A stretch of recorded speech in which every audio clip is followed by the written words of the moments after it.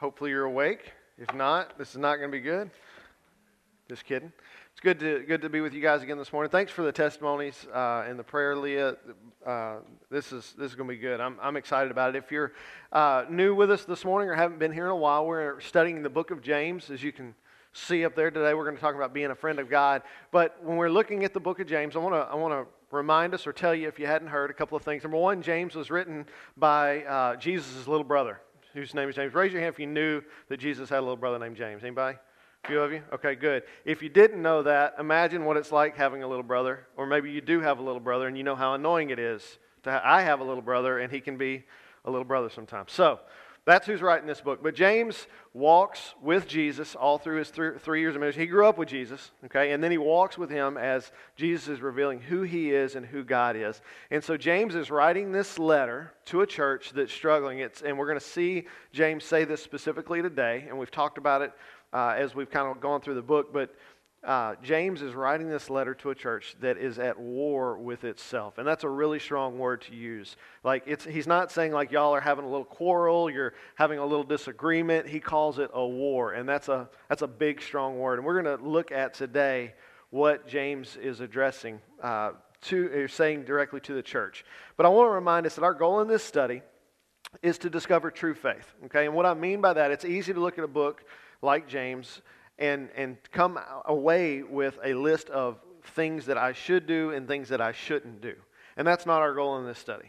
Our goal in this study is to look at the things that James is saying to this church and then make application for our own lives, not because we want to just act better or be better, but because we want God to work in us to make us better, right? And that's kind of what Leah was leading to today in her prayer, is that we don't have anything within us that can make us good enough to be accepted by God in our own merit.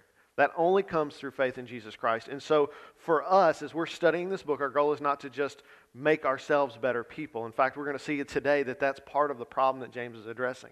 Our goal is to let Christ work in us as we are growing in our relationship. And that word faith is the relationship that we have with Jesus and the trust that we place in Him. And what we've talked about before is that faith, true faith, it never stops growing. It's not like you get to a place and you go, all right, check that off, I'm there, I've got that done. If you get to that place, you're going to very quickly realize you have not arrived where you thought you did.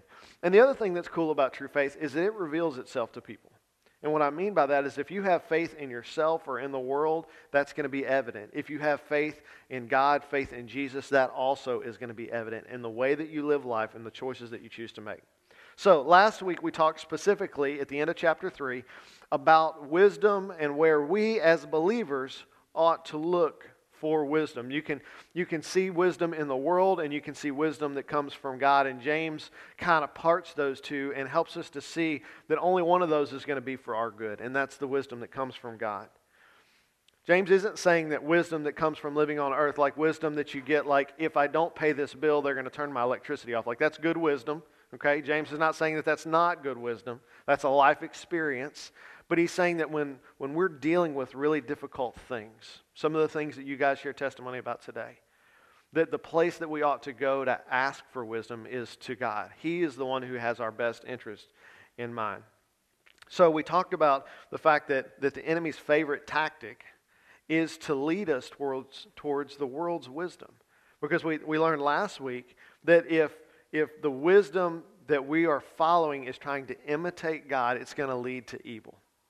And here's what I mean by that. We see in our world today often that people say you ought to live this way because it's going to be for your best good. But we also know that our best good can only come from God. And so if we're trying to live in our own understanding and our own wisdom or the world's wisdom, we're going to be led astray. James is trying to reorient the church back to looking to God and not to one another for wisdom. God's wisdom is not only going to produce peace in our lives, but it's going to help us to really understand who He is. I don't know if you figured this out yet or not, but this whole idea of a relationship with God that we have while we're here on earth, that whole process is simply us learning the truth about who God is. Because the world gives us one idea, but as we enter a personal relationship with Him, we realize that the things that we thought about God may not always be true. The things that we've heard from the world may not be true. So this leads us up to chapter 4, okay? And we're going to look at the first couple of verses, and we'll kind of work through those as we go on this morning. But James is going to continue to unpack what's happening in the hearts and the minds of the people in this church that he's writing to with me. So look at the first 3 verses. Let's start there. This is James chapter 4, verses 1 through 3. And James says, "What is the source of wars and fights among you? Don't they come from your passions that wage war within you? You desire and do not have. You murder and covet and cannot obtain. You fight and wage war. You do not have because you do not ask. You ask and don't receive because you ask with wrong motives, so that you may spend it on your pleasures." Man, that's some strong language, right? Most of the time when people are bent towards fighting, when they, in their minds, they decide, I'm going down this route, doesn't matter what it costs me. When those times where it seems like there's no way that that person could ever reconcile, most of the time that can be traced back to pride. And that's what we're going to talk about for the first part of this morning, that our pride divides us. As I've mentioned many times in this study, James is writing to this church that's at war within itself. And in this passage, we get a clear view of why that is. I want us to remember the setting in which this church is living, right? This is a church that's under Roman rule. Most of the known world was under Roman rule at this time. And their favorite way in the Roman culture of learning was having debates. They would sit in a public forum, and I would bring one idea, and you would bring one idea, and we would debate or argue over that idea until one of the two of us was victorious. And when you're in that kind of setting, if you've ever been in a debate setting, you realize that often what happens is the person that wants to win the most will say whatever is necessary in order for them to win. And that's the setting in which we find the church.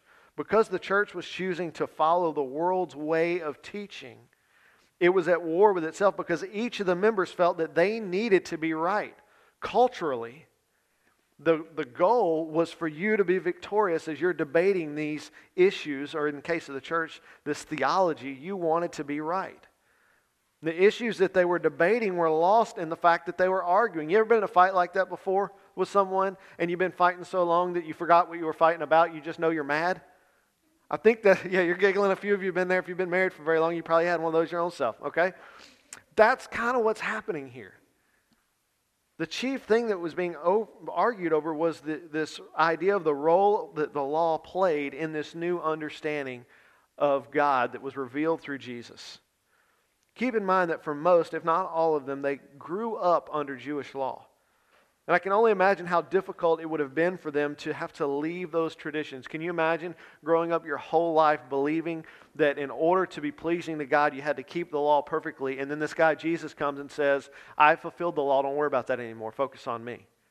That would have been hard. And that's what they're arguing about.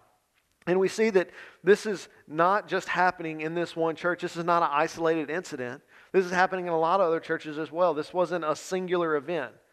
If you don't know it, most of the New Testament, most of the writings that we have are a compilation of letters that Paul and others are writing to these churches to give direction and teaching so that they can understand what it means to live under this new covenant that Jesus brought to us. Look with me at an example of this. This is in Titus chapter 3, verses 4 through 11. So this is Paul writing to Titus, who's a leader of a church. He says, but when the kindness of our God and Savior and His love for mankind appeared, He saved us, not by works of righteousness that we had done, but according to His mercy, through the washing of regeneration and renewal by the Holy Spirit. He poured out His Spirit on us abundantly through Jesus Christ our Savior, so that, having been justified by His grace, we may become heirs with the hope of eternal life. This saying is trustworthy. I want you to insist on these things so that those who have believed God might be careful to devote themselves to good works. These are good and profitable for everyone. Then he says, but avoid foolish debates, genealogies, quarrels, and disputes about the law, because they are unprofitable and worthless. Reject a divisive person after the first and second warning. For you know that such a person has gone astray and is sinning. He is self-condemned. So here Paul is addressing, and you can see this in the book of Timothy, you can see it in the book to the church in Ephesus, you can see it in the book, the letter to the church in Corinth. This is happening over and over and over again. All of these letters, all of these writings are trying to help these new believers understand that you don't earn God's merit by your works. You can only earn it through Jesus. And that's why I included that. I didn't want to just have the part where Paul says, stop fighting. I want you to see what Paul's argument is. Paul is saying that all of these things that you're fighting about, all this law, it doesn't matter anymore. It's worthless because of what Jesus has done. So stop fighting. He follows up at the end of that by saying, leave it alone. If the person that's starting the quarrel doesn't stop, just ask them to leave.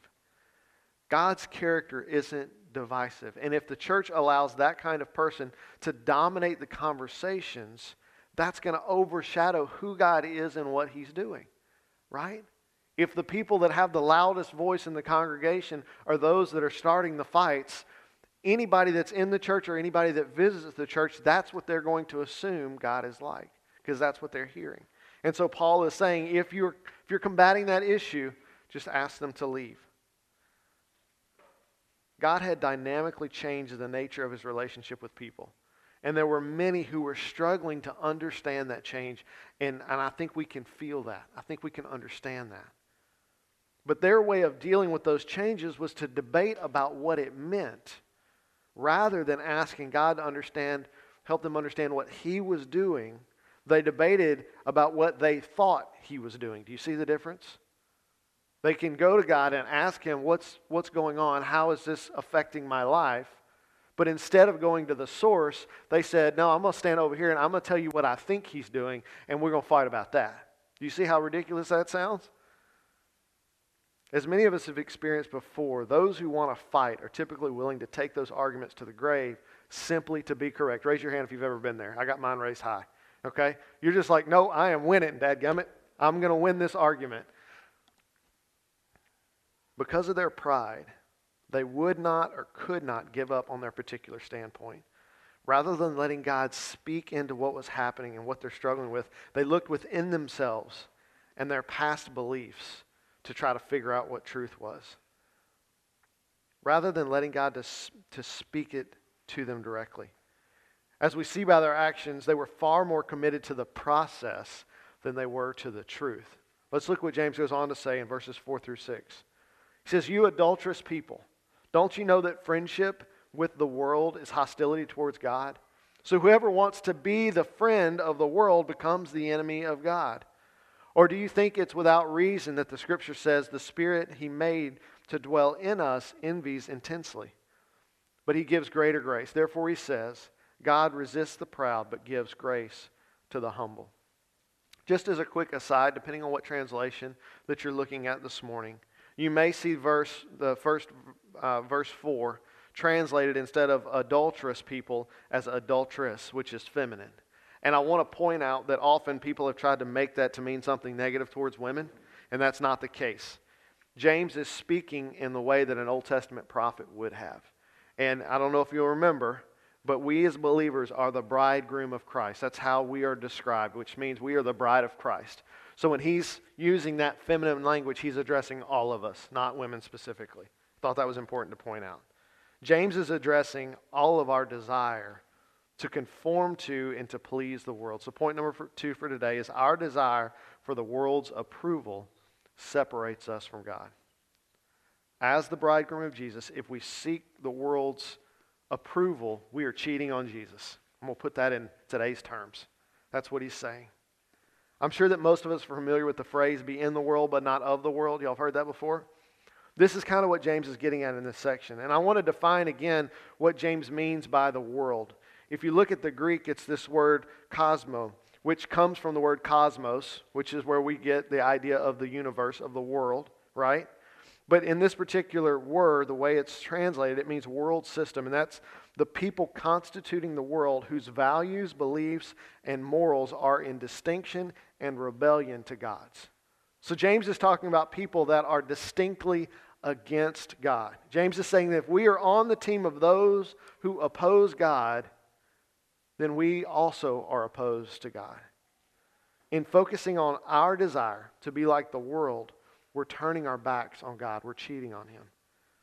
In essence, we are saying that the world's way of doing things is better than God's way. And if we are following this line of thought, the message that we are spreading is in direct competition with God. You follow me? If we're saying to ourselves and to other people that what is best for us is what the world says is best for us, we are in competition with what God is saying. Rather than trusting in God and encouraging others to do the same, we're preaching our own gospel.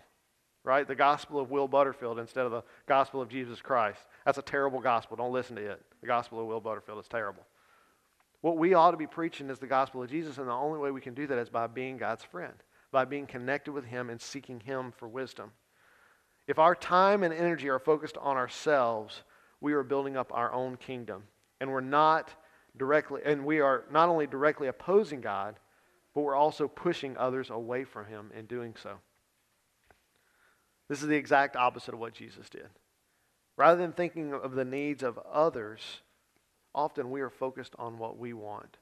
This verse came up this week in my study, Proverbs 21:10. It says, "A wicked person desires evil. He has no consideration for his neighbor." Do you see how great a contrast there is between what the world says and what God says? If we think about, I keep saying what the world says, and I want us to think about what that means for a moment. What does the world tell us is best for us? Is it to pursue God? No, they tell us to do what feels right. If it feels right for you, then you do it for you. Right? You focus on your own life, you build up yourself, and the rest of the world will have to fend for itself. And that's the opposite of the gospel. The world encourages you to do what's best for you, whereas God tells us to do what's best for others. This is the example that Jesus lived. In church, it's impossible to do both at the same time. You cannot live for yourself and for others at the same time. You have to pick one. We've seen over and over and over again in the Old Testament that God's people choose to turn their backs on God in order to worship other gods. I believe this is what James is talking about in verse 5. Look at this example with me from Joshua chapter 24, verses 16 through 19. This is Joshua after they've entered the promised land. He's addressing the nation of Israel. And the people replied, "We will certainly not abandon the Lord to worship other gods." Okay, we've heard that before, right? They said, "For the Lord our God," this is Israel, brought us and our ancestors out of the land of Egypt, out of the place of slavery, and performed these great signs before our eyes. He has also protected us all along the way we went, and among all the peoples whose lands we traveled through. The Lord drove out before us all the peoples, including the Amorites who lived in the land. We too will worship the Lord because He is our God. But Joshua told the people, "You will not be able to worship the Lord because He is a holy God. He is a jealous God.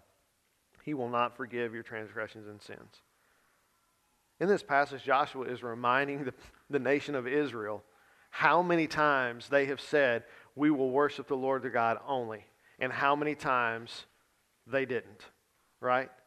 Remember that a whole generation of people died in the wilderness as a result of worshiping other gods.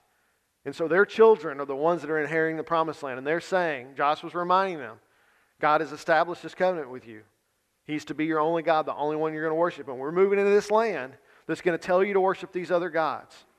And I'm telling you right now, don't do it. And they're like, "Oh, we would never worship another God." God was like, "Okay, we'll see. Time will tell."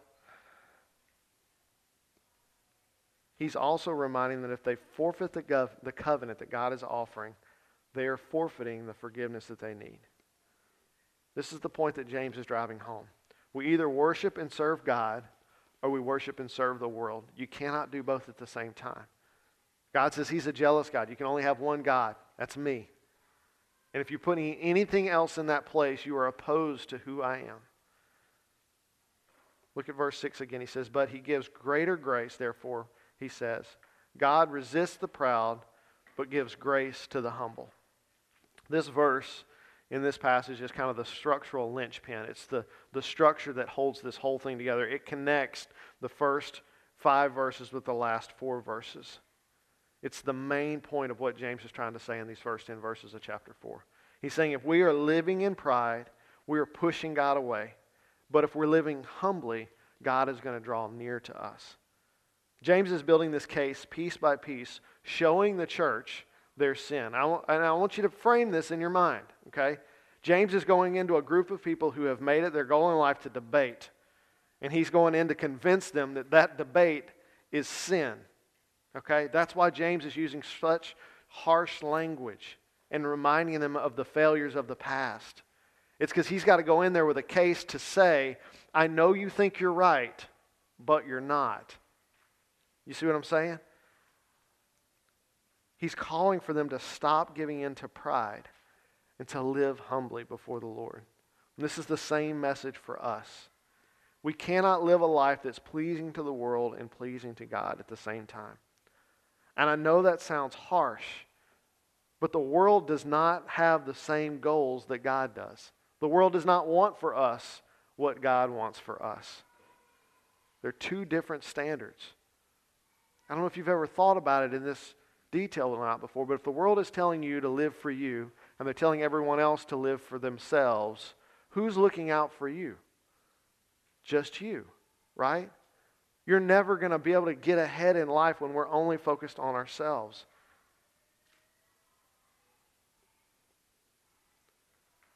So how do we go about humbling ourselves?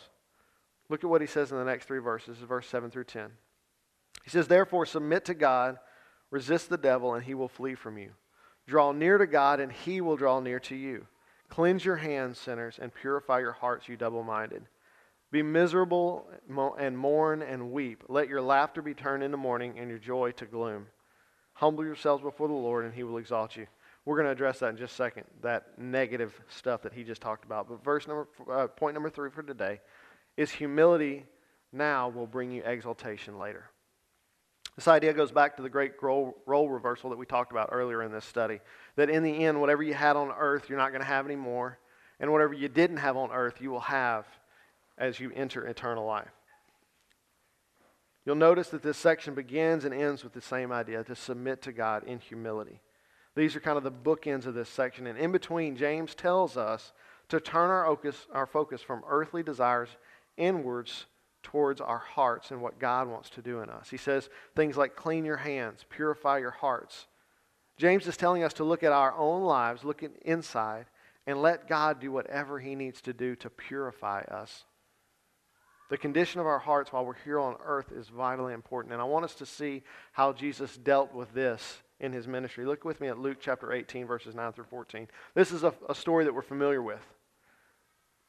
Jesus says, he also told this parable to some who trusted in themselves that they were righteous and looked down on everyone else.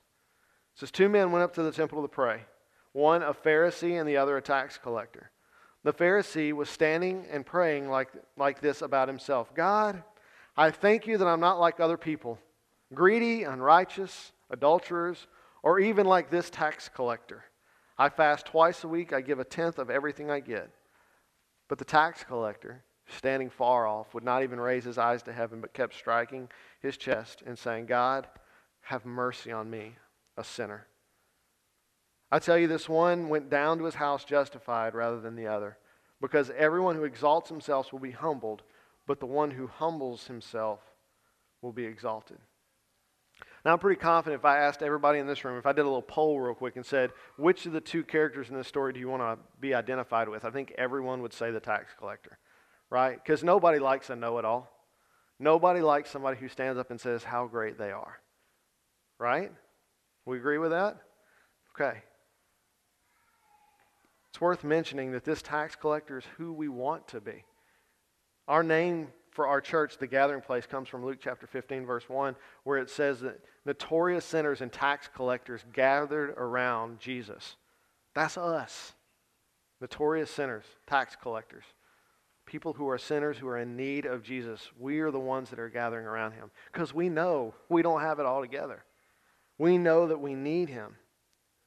You see, the Pharisee thought he had his life all together. Right? That's why he was making these big pronouncements about himself, saying, I'm glad I'm not like all these other sinners.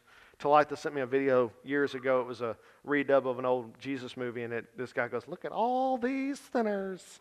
And it was supposed to be Jesus. That's not how we should look at one another, right?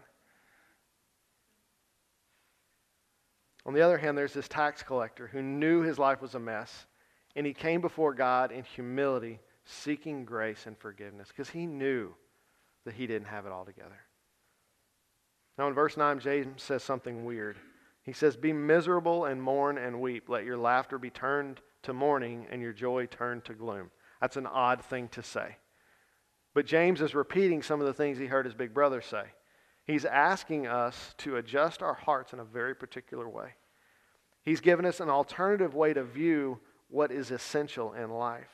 Rather than living for our pleasure, get down in the messiness with other people. James is referencing the Beatitudes. Jesus said this, and it's recorded in Matthew chapter 5, verse 3 through 11. He said, blessed are the poor in spirit, for the kingdom of heaven is theirs. Blessed are those who mourn, for they will be comforted. Blessed are the humble, for they will inherit the earth. Blessed are those who hunger and thirst for righteousness, for they will be filled. Blessed are the merciful, for they will be shown mercy. Blessed are the pure in heart, for they will see God. Blessed are the peacemakers, for they will be called sons of God. Blessed are those who are persecuted because of righteousness, for the kingdom of heaven is theirs. You are blessed when they insult you and persecute you and falsely say every kind of evil against you because of me. I wanted you to see that James is preaching the same thing that Jesus is preaching. James is just using less words. Okay? Notice how different Jesus' idea of being blessed is than the world is. Like nobody's mourning and takes a selfie and says, #blessed, right? Anybody? No? What it means to be blessed, according to the world's standards and according to God's standards, are different things. For too long in James's time, the church conformed itself to the world's idea of what was proper behavior towards themselves and towards others. This is exactly what's happening at the time of James's writing. And rather than relying on the Holy Spirit and the leaders that God had appointed, they chose to follow the example of the world. They chose to base their theology on what they thought about God rather than on what God said. As you and I know today, church still often looks like the world. How it should teach, they look at the world on how they should teach and operate rather than on what God is saying. I saw a hilarious video yesterday about how to give a TED Talk without actually saying anything. And the guy was just repeating the patterns of the way people speak when they're at TED Talks. And they would get really low and quiet as if they were building to a point that never happened. Or did it? We can look at the world and try to emulate the world in the church. But we're not building up the kingdom of God. We're just building up another kingdom here on earth that's focused around us and what we find interesting. Here's what I want us to understand today, is that you and I have an opportunity to change the world's perception of who God is and what He's about. And the only way that that happens is by us individually putting our focus on Him. As we lay down our pride and allow God to work in our lives, the world is going to see something different because our lives are not going to look like the people around us. Not because we're standing up talking about how good we are, but because we are humbly sitting at Jesus' feet saying, I need you. And sitting with other people who are struggling and saying, we need you. As our true faith develops, the world's going to see us as friends of God. As I mentioned in the last couple of weeks, Jesus said that they're going to see our good works and give glory to the Father in heaven. Not because we've done good things, but because God is good to us. The people that God's placed in our lives are going to get to see the goodness of who God is because of you, because of the way you're choosing to live your life. David Hill sent me an author and a title this week, and for whatever reason I assumed it was a podcast, and so I went to Spotify and I started searching podcasts, and I found one by that author and by that title. And so I texted him and was like, hey, do I start at the beginning of this podcast or just pick one? And he didn't respond for a while, and so I just scrolled through and picked one. And it was this guy talking about practicing a preference for God. And as I was looking at the passage this week, I thought, man, this is perfect. I've heard of practicing the presence of God. That was by a monk named Brother Lawrence. I read that back in college. But I never thought about practicing a preference for God. And what the guy was talking about in this podcast was us training our hearts and our minds to prefer what God wants to do in our lives over what we want to do in our lives. And I thought that was such a great thought. For us to consciously prefer and to ask God to change our hearts to prefer what He wants for us rather than what we want for us. I want to wrap this up today by pointing out that in this parable that Jesus tells about the tax collector and the Pharisee, which one of those two got exalted? Who's the good guy in the story? The tax collector. Who would have thought? Not the religious leader. He's not the hero. The humble sinner. That's who we want to be. That's who we want to be in our community. Is not somebody that has all the answers. Not somebody who's pious and looks down at their noses at everybody else. But one of the people. One of the people who is in need of a Savior. You may not ever see the results of humility in your lifetime. But I can promise you this because Scripture says it. That if you live your life with Jesus, if your goal is to sit at His feet and let Him work in your life and change who you are, people are going to see that. And one day your story is going to be told and you're going to be exalted, not because you were a great person, but because you loved the Lord and it was evident in your life. And I think if we're all honest with each other, that's what we want. We want our days to end and people will be like, man, that guy, that lady loved Jesus and loved the people around them. That's what we all want. And we don't get there by arguing with people. We don't get there by creating fights. We get there by sitting at Jesus' feet and doing what He did, loving one another. That's our goal. That's how we develop true faith, is by letting God work in our lives to change who we are and letting the world around us see those changes as they happen. Let's pray.